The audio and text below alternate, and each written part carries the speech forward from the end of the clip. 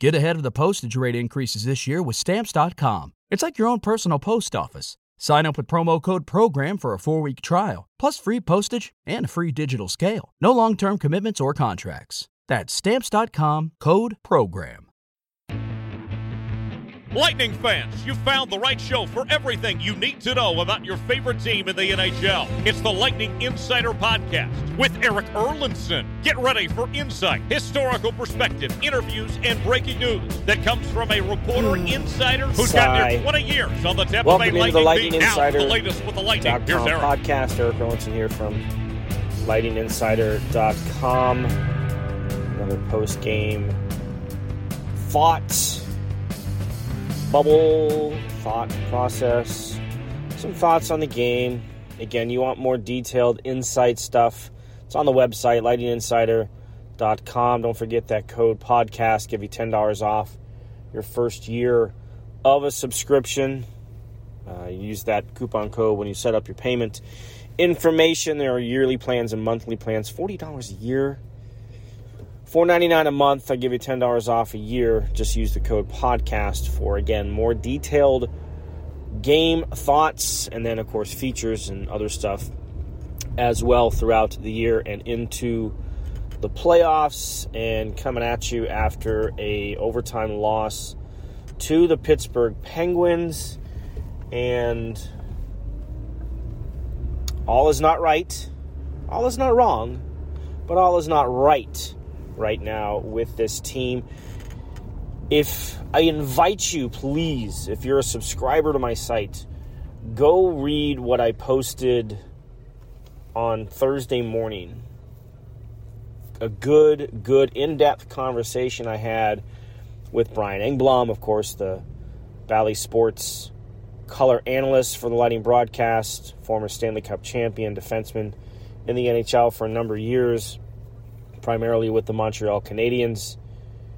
Had some really good insight into a lot of things. We touched on a lot of subjects, from the type of play they are right now, what they need to kind of pull out of this a little bit, his thoughts on the Tanner Jeannot trade, and something he called the Bob Gainey effect that he feels the Lightning are going to have this year when they get to the playoffs. So go check that out for subscribers. If you're not a subscriber, subscribe and check it out. Brian Engblom had some great thoughts. It's a little lengthy, but it's really good insight. And part of it, we see tonight. You hear process over outcome, right? Like, we've heard that a lot with this team going back to the 2020 playoff bubble. You go behind the scenes with a lot of the stuff that went on that playoff year, and you hear that phrase a lot. And the process in this game against Pittsburgh was better than it has been the last couple of games. Going back to the Buffalo game. But the Buffalo game is going to tie into how this game was kind of played a little bit. But the Detroit game on Saturday, they won it, but they probably didn't deserve it. Sunday in Pittsburgh, they blew up within a 5-minute span. Tuesday against Florida, they just sagged for a period and 3 quarters before they got their act together. And maybe that third period against the Sabres against Florida rather, built some momentum or kind of brought some of the process back, because the process for the most part was there tonight. What hurt them in this game was, again, it's mental. They're mental mistakes. It's awareness. Sometimes they're just not aware of where the danger is coming from. I mean, you go back and look at the breakaway goal scored by Jason Zucker. Like, Mikhail Sergachev is there. He starts to back up for his own blue line, but he has no idea Zucker is beside him. And then, because he doesn't realize that Zucker is not beside him, he doesn't realize that Zucker is behind him. Because it's a lob pass up the ice, and it actually lands inside the Tampa Bay zone, behind the blue line, And you look at Sergachev's reaction, he's just kind of slowly turning, going back for the puck, and the sudden realization that Zucker's behind him. That's mental. That's a mental mistake. That's not a structure mistake. That's not a process mistake. It's a mental mistake. The other mistake that was made tonight, the glaring one, was on a third period goal by Drew O'Connor, where O'Connor just basically outworked Darren Radish, who made his season debut tonight, called up earlier in the day in the lineup in favor of Zach Bogosian. And puck is on Radish's stick, and he tries to get it back up ice, and he fails to do so. Drew O'Connor is right there, and then O'Connor collects the puck and just out-muscled him to the net. And, it gave Pittsburgh a 4-3 lead in the third period. So those are two glaring mistakes. And you don't want to give Darren Radish a pass on that goal, and I'm not. It's a bad play by him, but it's only his fifth NHL game. He's 27 years old, so he's a little bit older, but it's only his fifth career NHL game, and maybe at the AHL level, you make that play. You don't get beat. But up here, everybody's got speed. Everybody's got some beef to them. Right? And he just got out-muscled. And those are mistakes that hopefully he learns from if he's going to continue to get some ice time. We'll see what kind of goes on here moving forward. But those were the two glaring mistakes. Again, a good start for Tampa Bay. Opening few shifts are spent in the Pittsburgh zone. They open up the scoring. Fortunate play. But the new third line of Nick Paul, Ross Colton, and Tanner Jeannot with a pretty good forecheck situation. Jeannot sends a shot from the slot that deflects, hits Chris Letang in the mouth, and then banks in off of Ross Colton. Fortunately, Letang was okay. Missed a good portion of time getting some stitches. But a fortunate bounce. And then, this is where you see some improvement, and it's going to sound a little contradictory, but hang with me here. Pittsburgh ties the game on a pass that Victor Hedman probably shouldn't make. He's inside his own zone, goes up the wall in the neutral zone where, Sidney Crosby's hanging out, reads the play, picks the pass off, gains the zone, feeds defenseman Jeff Petrie across the ice at the left circle. Petrie ties the game. 25 seconds later, and watch, you go watch this second goal. Watch how Pittsburgh spreads the ice. Look how they use the entire width of the ice on this one. And Jeff Petrie again is open. He comes in, and from the right circle, he finds the small area over Vasilevsky's shoulder and beats him, and then all of a sudden it's 2-1. And you're like, oh boy, here they go again. Because this is what happened to them on Sunday in Pittsburgh, where they just imploded because they just gave up 5 quick goals in that game. And here you give up 2 goals, in under 30 seconds, and you're like, oh, here they go again. They didn't get rattled. It was the same thing in the Florida game, right? They give up the early goal to Florida, and then they sagged, and the Panthers scored 2 goals in like a minute and a half. They take a 3-1 lead. Probably should have been 4-1. They got lucky on a goaltender interference call late in the period.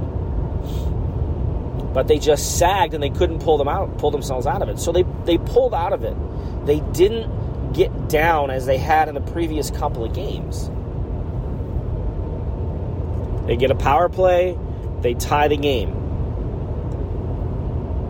Pittsburgh goes ahead. Mighty come back. They tie the game. They almost didn't take advantage of a lengthy 5-on-3. They get a minute 54 of 5-on-3 play late in the second period when the Penguins took consecutive delay of game for puck over glass penalties. And there were two of them by defensemen, Letang, who would come back, and Petrie. So they had two of their top defensemen in the penalty box, and the Lightning had a minute 54. I have to question the 5 forwards on the power play here. It doesn't work. It doesn't work for this team. And the 5 forwards have been Steven Stamkos, Nikita Kucherov, Braden Point, Corey Perry, and Anthony Cirelli. Those are your 5. When you have Victor Hedman on your team, I want to see him out on that ice. Because the Lightning they might have actually had among the most 5-on-3 power play time on the season. And they don't have a 5-on-3 goal this year. Because they didn't actually score 5-on-3. Didn't actually score 5-on-4. Like, it was a minute 54, so it was only 6 seconds of a carryover to the 5-on-4. But Steven Stamkos actually did score 1 second after it expired, so it doesn't go down in the books as a power play goal. But it did tie it. That made it 3-3. You had the O'Connor goal that I mentioned, and then Victor Hedman with a clutch goal late in the third ties it up and gets the game to overtime. And in the overtime, lose the face-off. You lose the face-off in overtime, it sets a bad tone sometimes. And early in the year, when the Lightning were just automatic in games that went to overtime, they can't seem to win them now. Again, a bit of an unfortunate situation. Penguins moving the puck around, skating it around in the zone, and the Lightning were fine. They had their, 3-on-3 is about man coverage, and they had it covered. Stamkos is shadowing Marcus Pettersson, and Pettersson makes a quick cut. Stamkos tries to match the cut, loses an edge. He's kind of blockaded at the same time on a legal pick play, although the pick had nothing to do with him losing an edge. But he falls to the ice, it opens up a lane, and Pettersson is able to feed Zucker for a one-timer, and it's game over. Pittsburgh, which is battling to stay in a playoff position, picks up an important second point, and Lightning get just one. Don't be left out. Make sure you subscribe to the Lightning Insider on Apple Podcasts, Spotify, and anywhere else where podcasts are found. Now, here again is Eric. So, just 2 wins in the last 6 games. 1 in the last 5. 2 in the last 8, 1 in the last 5. A couple of overtime games in there. But there are some things that are concerning, but I think they took a step in direction of fixing those. They didn't have a practice on Wednesday, so I'll be curious to see how that affects things, because this weekend is going to be difficult. Talk about being completely off your schedule.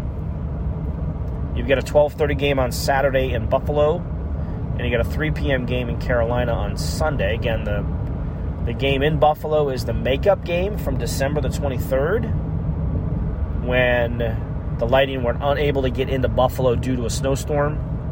So this is the makeup date for this. So again, that's a 12:30 start on Saturday.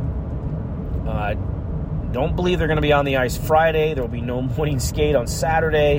They won't have a morning skate on Sunday. They won't practice on Monday when they come back. So again, we've talked about this. I wrote about it, that there's just not going to be a lot of practice time right now because of the schedule that they're right in the middle of. We'll see if they can continue that. Buffalo got waxed tonight.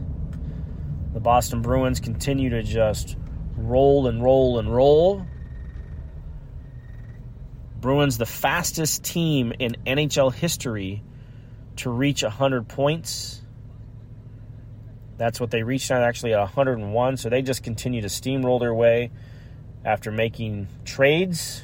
Right? They pick up Dmitry Orlov and Garnet Hathaway from Washington, and then woke up Thursday morning to news that they had acquired Tyler Bertuzzi after learning that Taylor Hall and Nick Foligno are going to miss some time. So they went out and picked up Tyler Bertuzzi from the Red Wings. Lightning did make a trade late Wednesday night. They sent Vladislav Namestnikov and retained 50% of that salary in exchange for Michael Eyssimont. Eyssimont is listed as a center and a winger, center and a right wing, left-hand shot, 25 years old, $750,000 salary, so they open up some salary cap space. That's why they were able to bring up Darren Radish for this game. Eyssimont was obviously not in the lineup on Thursday. He arrived sometime during the first period of the game. We'll see where he fits in. We'll see if the Lightning do anything. Trade deadline is Friday at 3 o'clock. Believe the word is they're still looking to maybe try and add a defenseman. I'm not sure what direction they're going. I know they've been linked to Joel Edmondson. They've been linked to Justin Braun, who's in Philadelphia. Edmondson would be a little bit difficult. The salary is a little bit higher. Braun is on a low contract. He's a right-hand shot. Kind of fits the mold here a little bit. So we'll see if Julian has anything else up his sleeve. But they've added some speed to their bottom nine with these two trades here for Tanner Jeannot and now Michael Eyssimont. Something that they probably needed. Another guy who likes to forecheck in Eyssimont. He's got speed. He'll get in the offensive zone. He was playing with Logan Couture quite a bit, and you look at his advanced stats. When he's on the ice, they're pretty good. Not a whole lot of offense from him at this point. Sometimes that can be unlocked. Let's see where that goes. And the Lightning try and get their process back through, again, another difficult couple of games coming up this weekend. Buffalo, probably as desperate as they've been all season now to pick up points, because the Penguins pulled 2 points further away from them tonight by beating Tampa Bay.